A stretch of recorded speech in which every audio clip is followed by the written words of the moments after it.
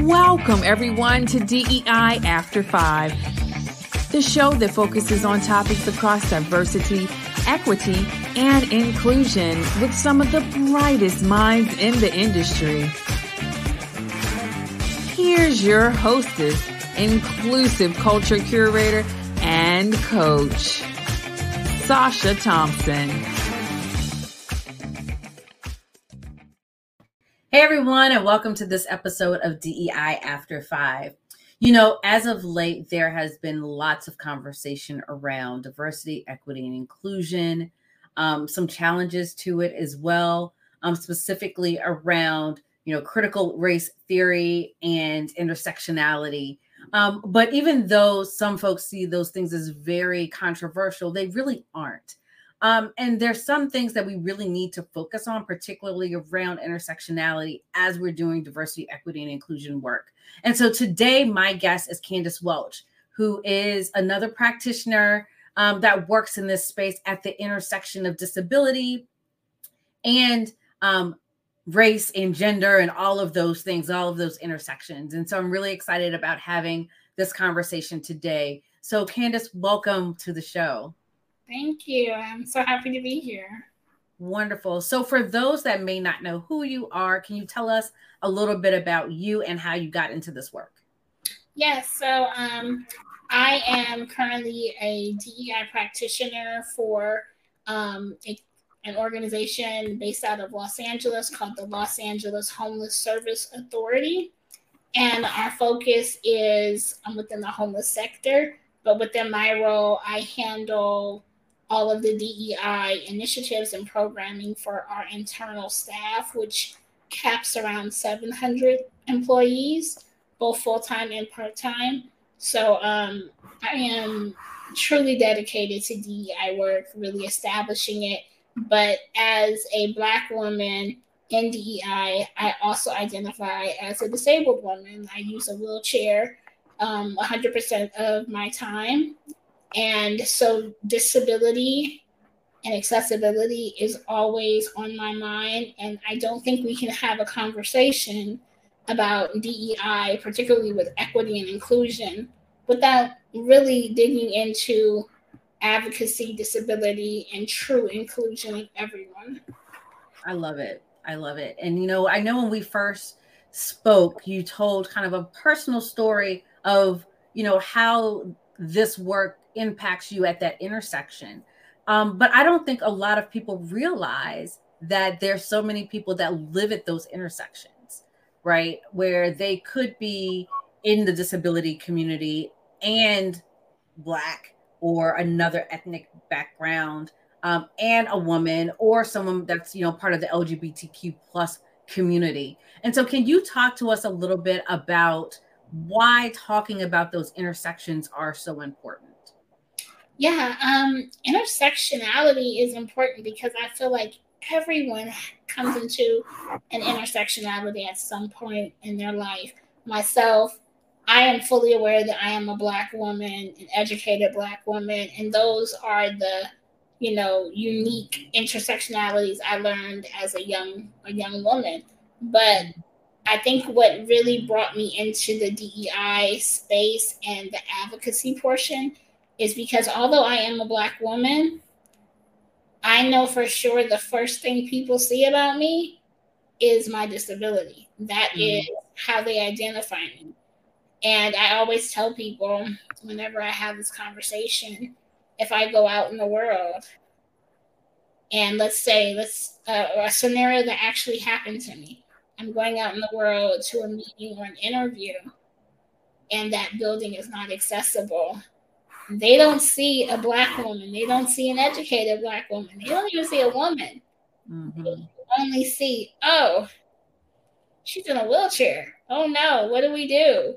So I always tell people my intersectionality begins and ends with disability. Everything else in the middle, it can be worked out. Hopefully it can be worked out. But that disability portion, it's what they see first.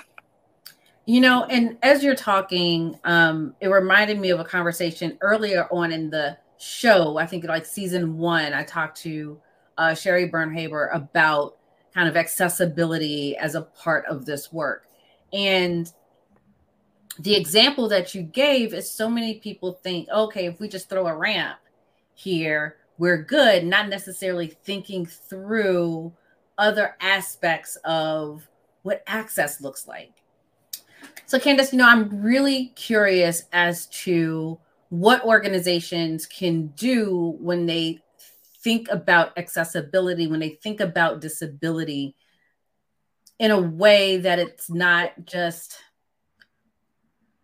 reactionary, right? When they're faced with someone in a wheelchair or someone that may have a service dog or, any other aspect of support that someone may need, what can organizations do ahead of time to be prepared for these things? Thank you, Sasha. I love that you asked that question because I think what people are starting to realize now, there's a difference between being ADA compliant, which is the Americans with Disability Act compliant, and being truly accessible. Compliancy is, like you said, throwing up a ramp, putting up a disabled, accessible sign.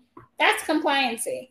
But having accessibility is completely different, but it doesn't take that much to do it. So when you ask what organizations can do, the first thing that comes to my mind is hire a consultant or hire someone that has some form of disability, whether it be physical, whether they have limited mobility.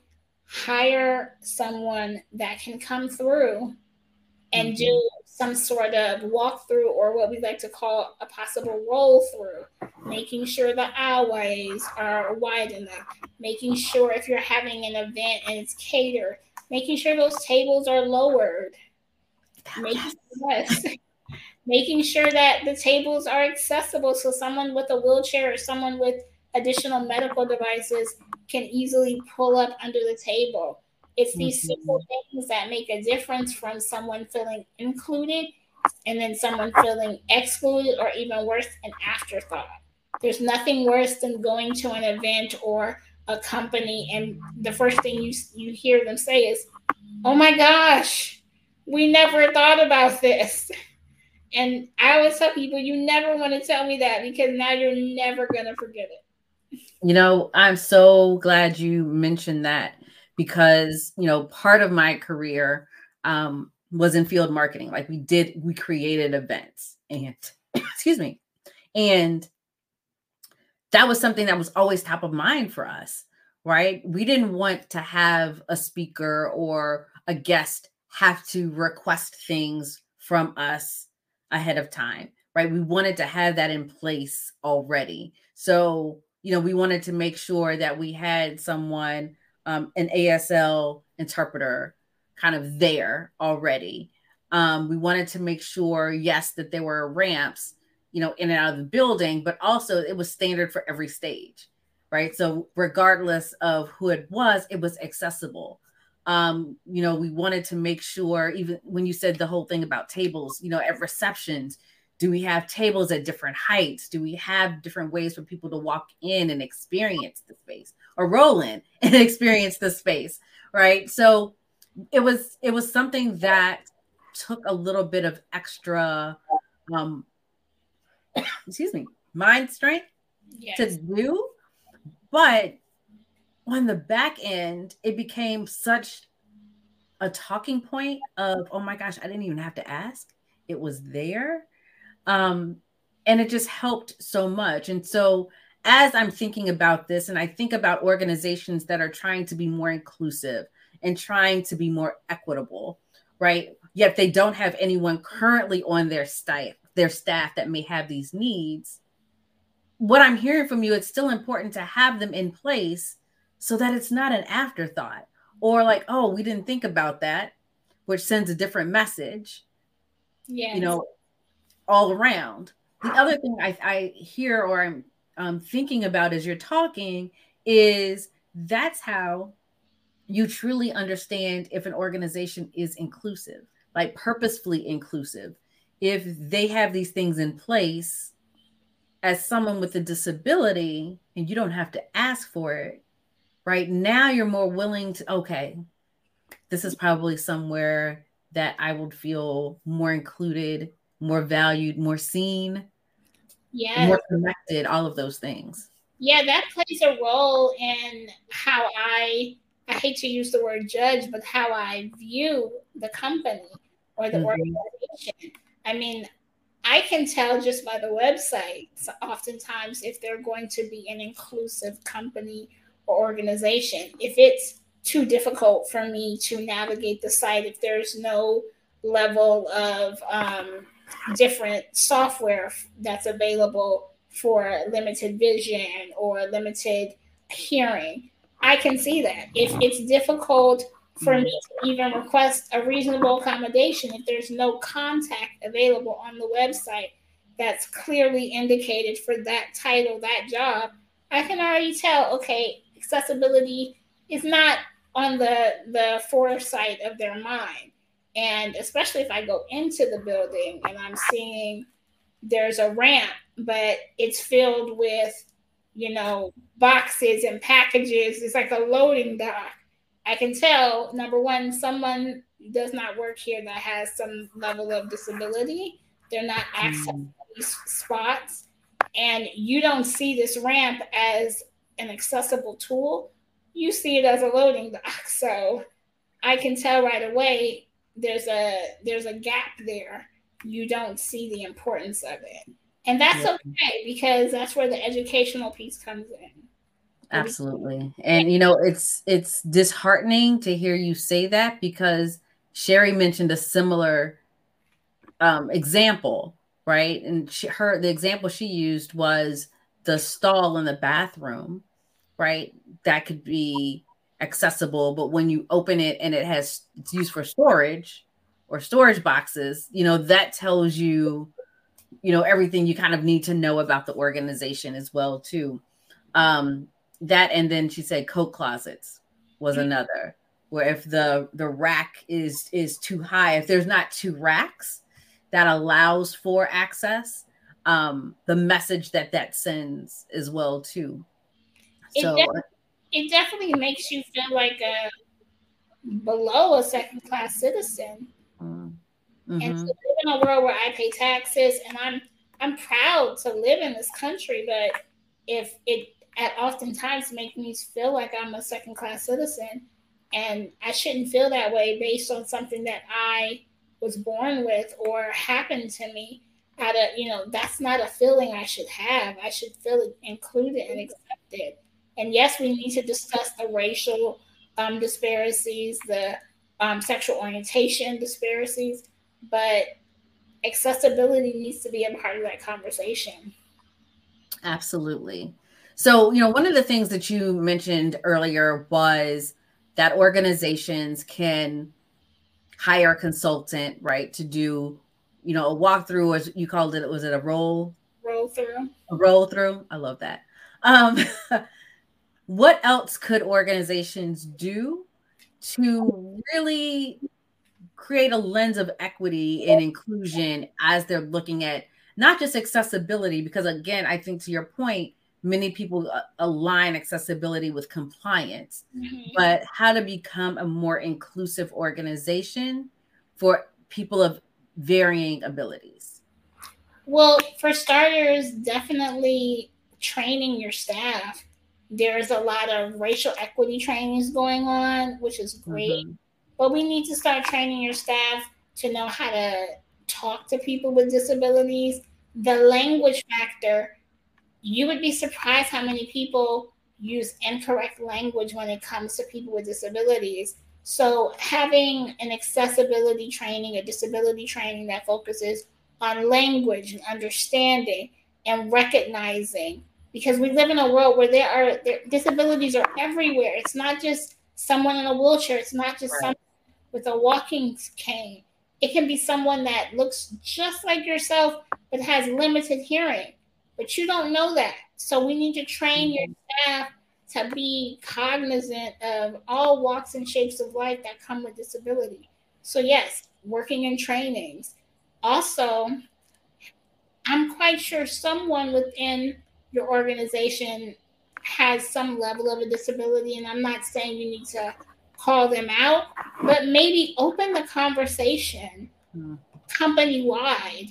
Open that conversation of not, oh, if you have a disability, raise your hand, but open that conversation and say, how can we as a company become more accessible? Let's brainstorm. What can we do right now? That's trainings. There's team building.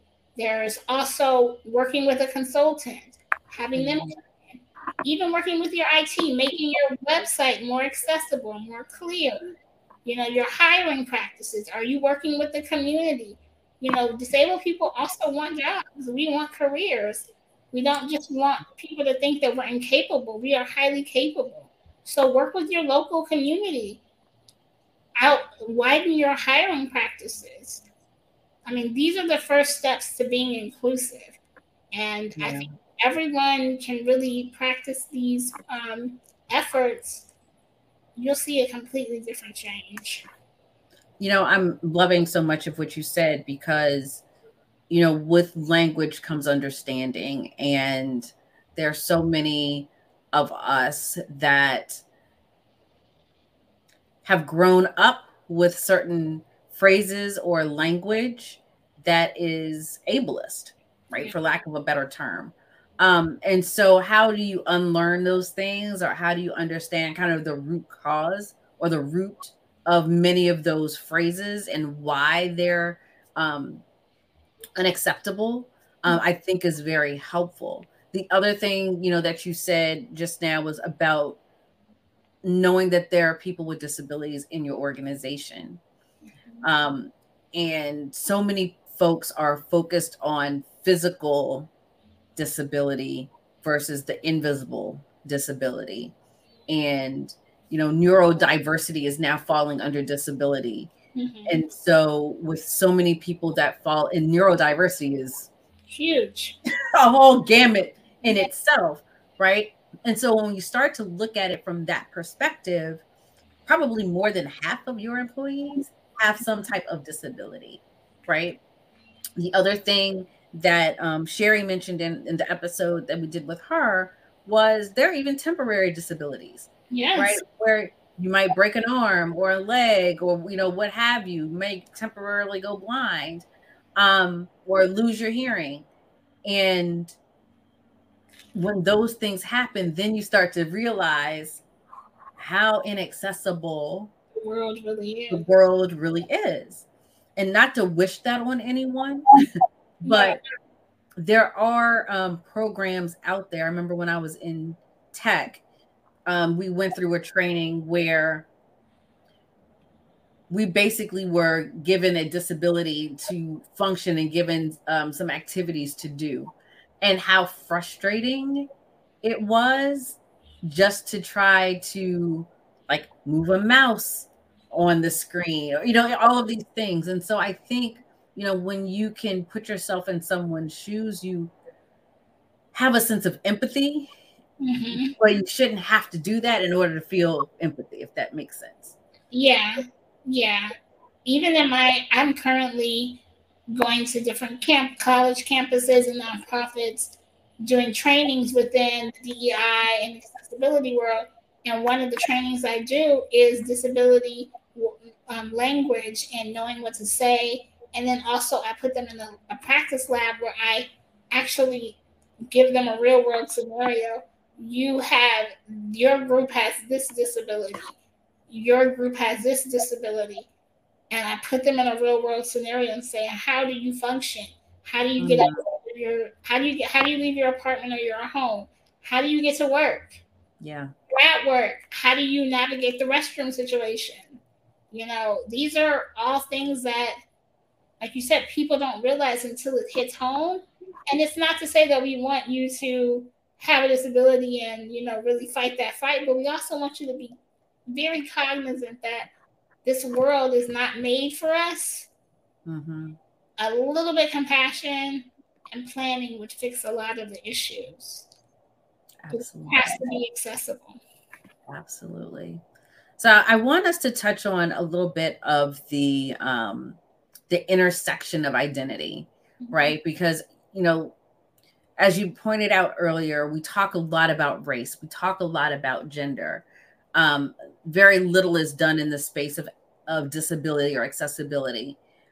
But when you have those intersections, right, there are also unique challenges that come along with that, because there is, I hate to say it, you know, racism, sexism within the disability community as well, too. And so how do you start to educate people on looking at those intersections, right? Because they are important.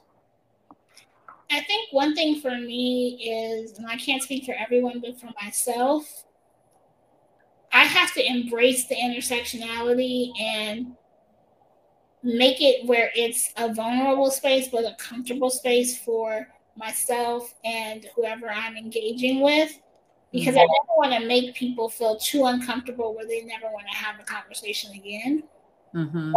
I want them to understand, yes, I'm aware that I'm a Black woman, I'm an educated Black woman, and yes, I'm aware that there's racism. And then if you put my disability on top of it, people automatically think, oh, I'm incapable of holding a job, I'm incapable of going to college. Some members of my own family, when I turned 18, just assumed I would stay home and just, you know, live life at home. But I was determined.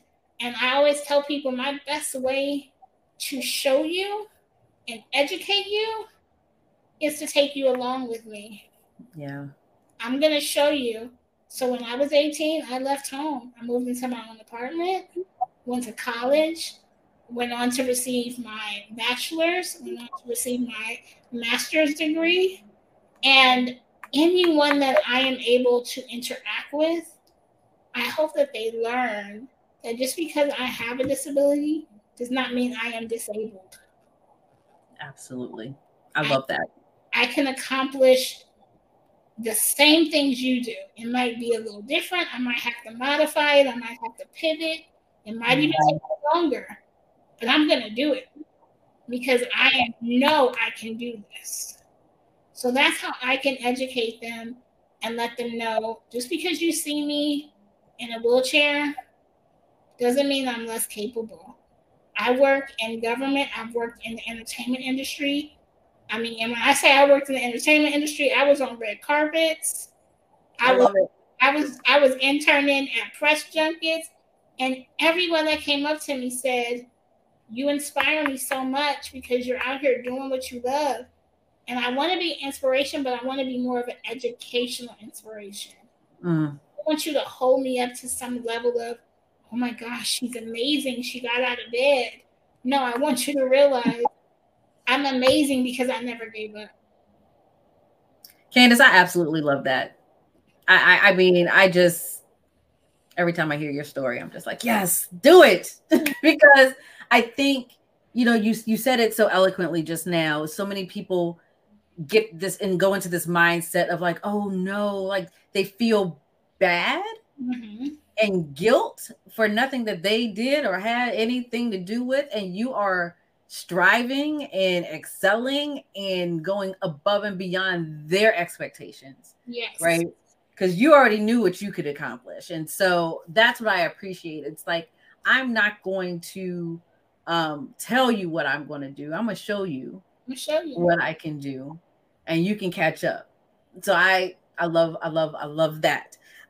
So if people wanted to contact you or learn more, because I know you work for an organization now, you know, how could they do that? Where could they go to connect with you, or even build their own capabilities in this space?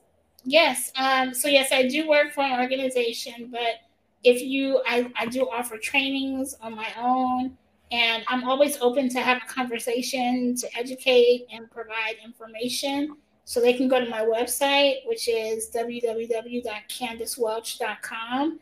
And I'm also very active on social media, more so Instagram, and it's at Candice Welch.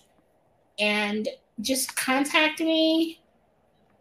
I respond very quickly, and I'm, like I said, I'm always open to a conversation. I'm always open to you getting to know me, understand me, and whatever resources I can provide, whether it's helping one individual or your entire company, I'm open to the conversation because I want to educate as well as inspire. Love, love, love it. And my final question, which everyone knows is always my final question. What do you do to take care of yourself? Like, how do you fill your cup? Well, I will be honest. I'm not the best. I think as a woman, a Black woman, it's a struggle for us to take time to ourselves. And at 37, I'm learning that even more and more every day.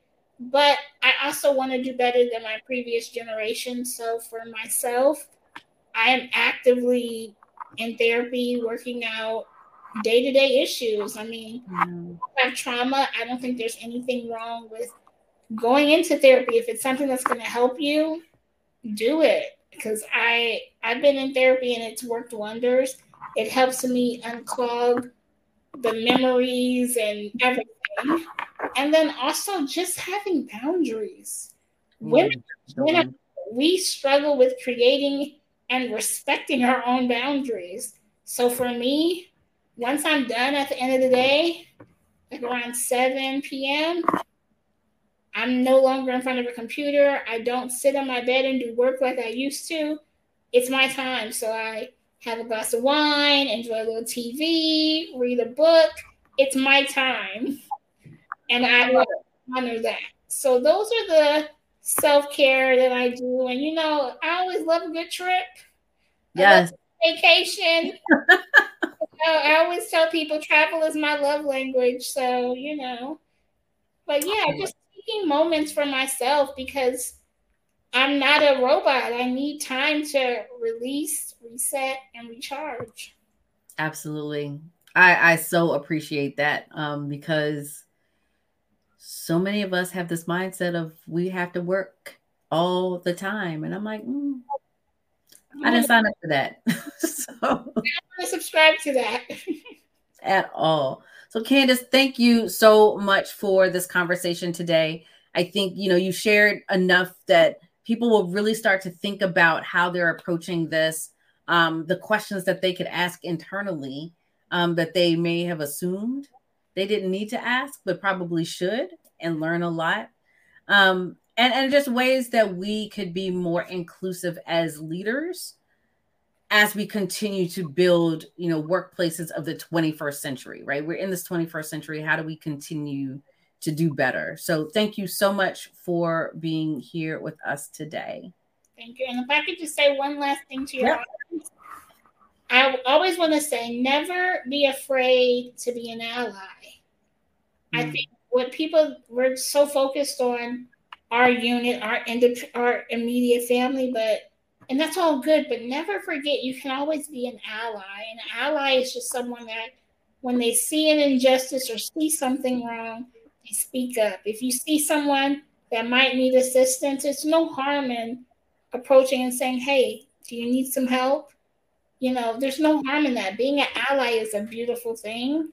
And I think so many people tend to say, oh, no, I got to do it all by myself. No, become an ally. We need more allies than enemies. Love it, love it, love it. Thank you, Candace. Thank you so much. And thank you all for joining us for this episode of DEI After 5. I hope that you were able to take away one or two nuggets of information that can help you in your journey through this work of diversity, equity, and inclusion. Until next time, have a good one.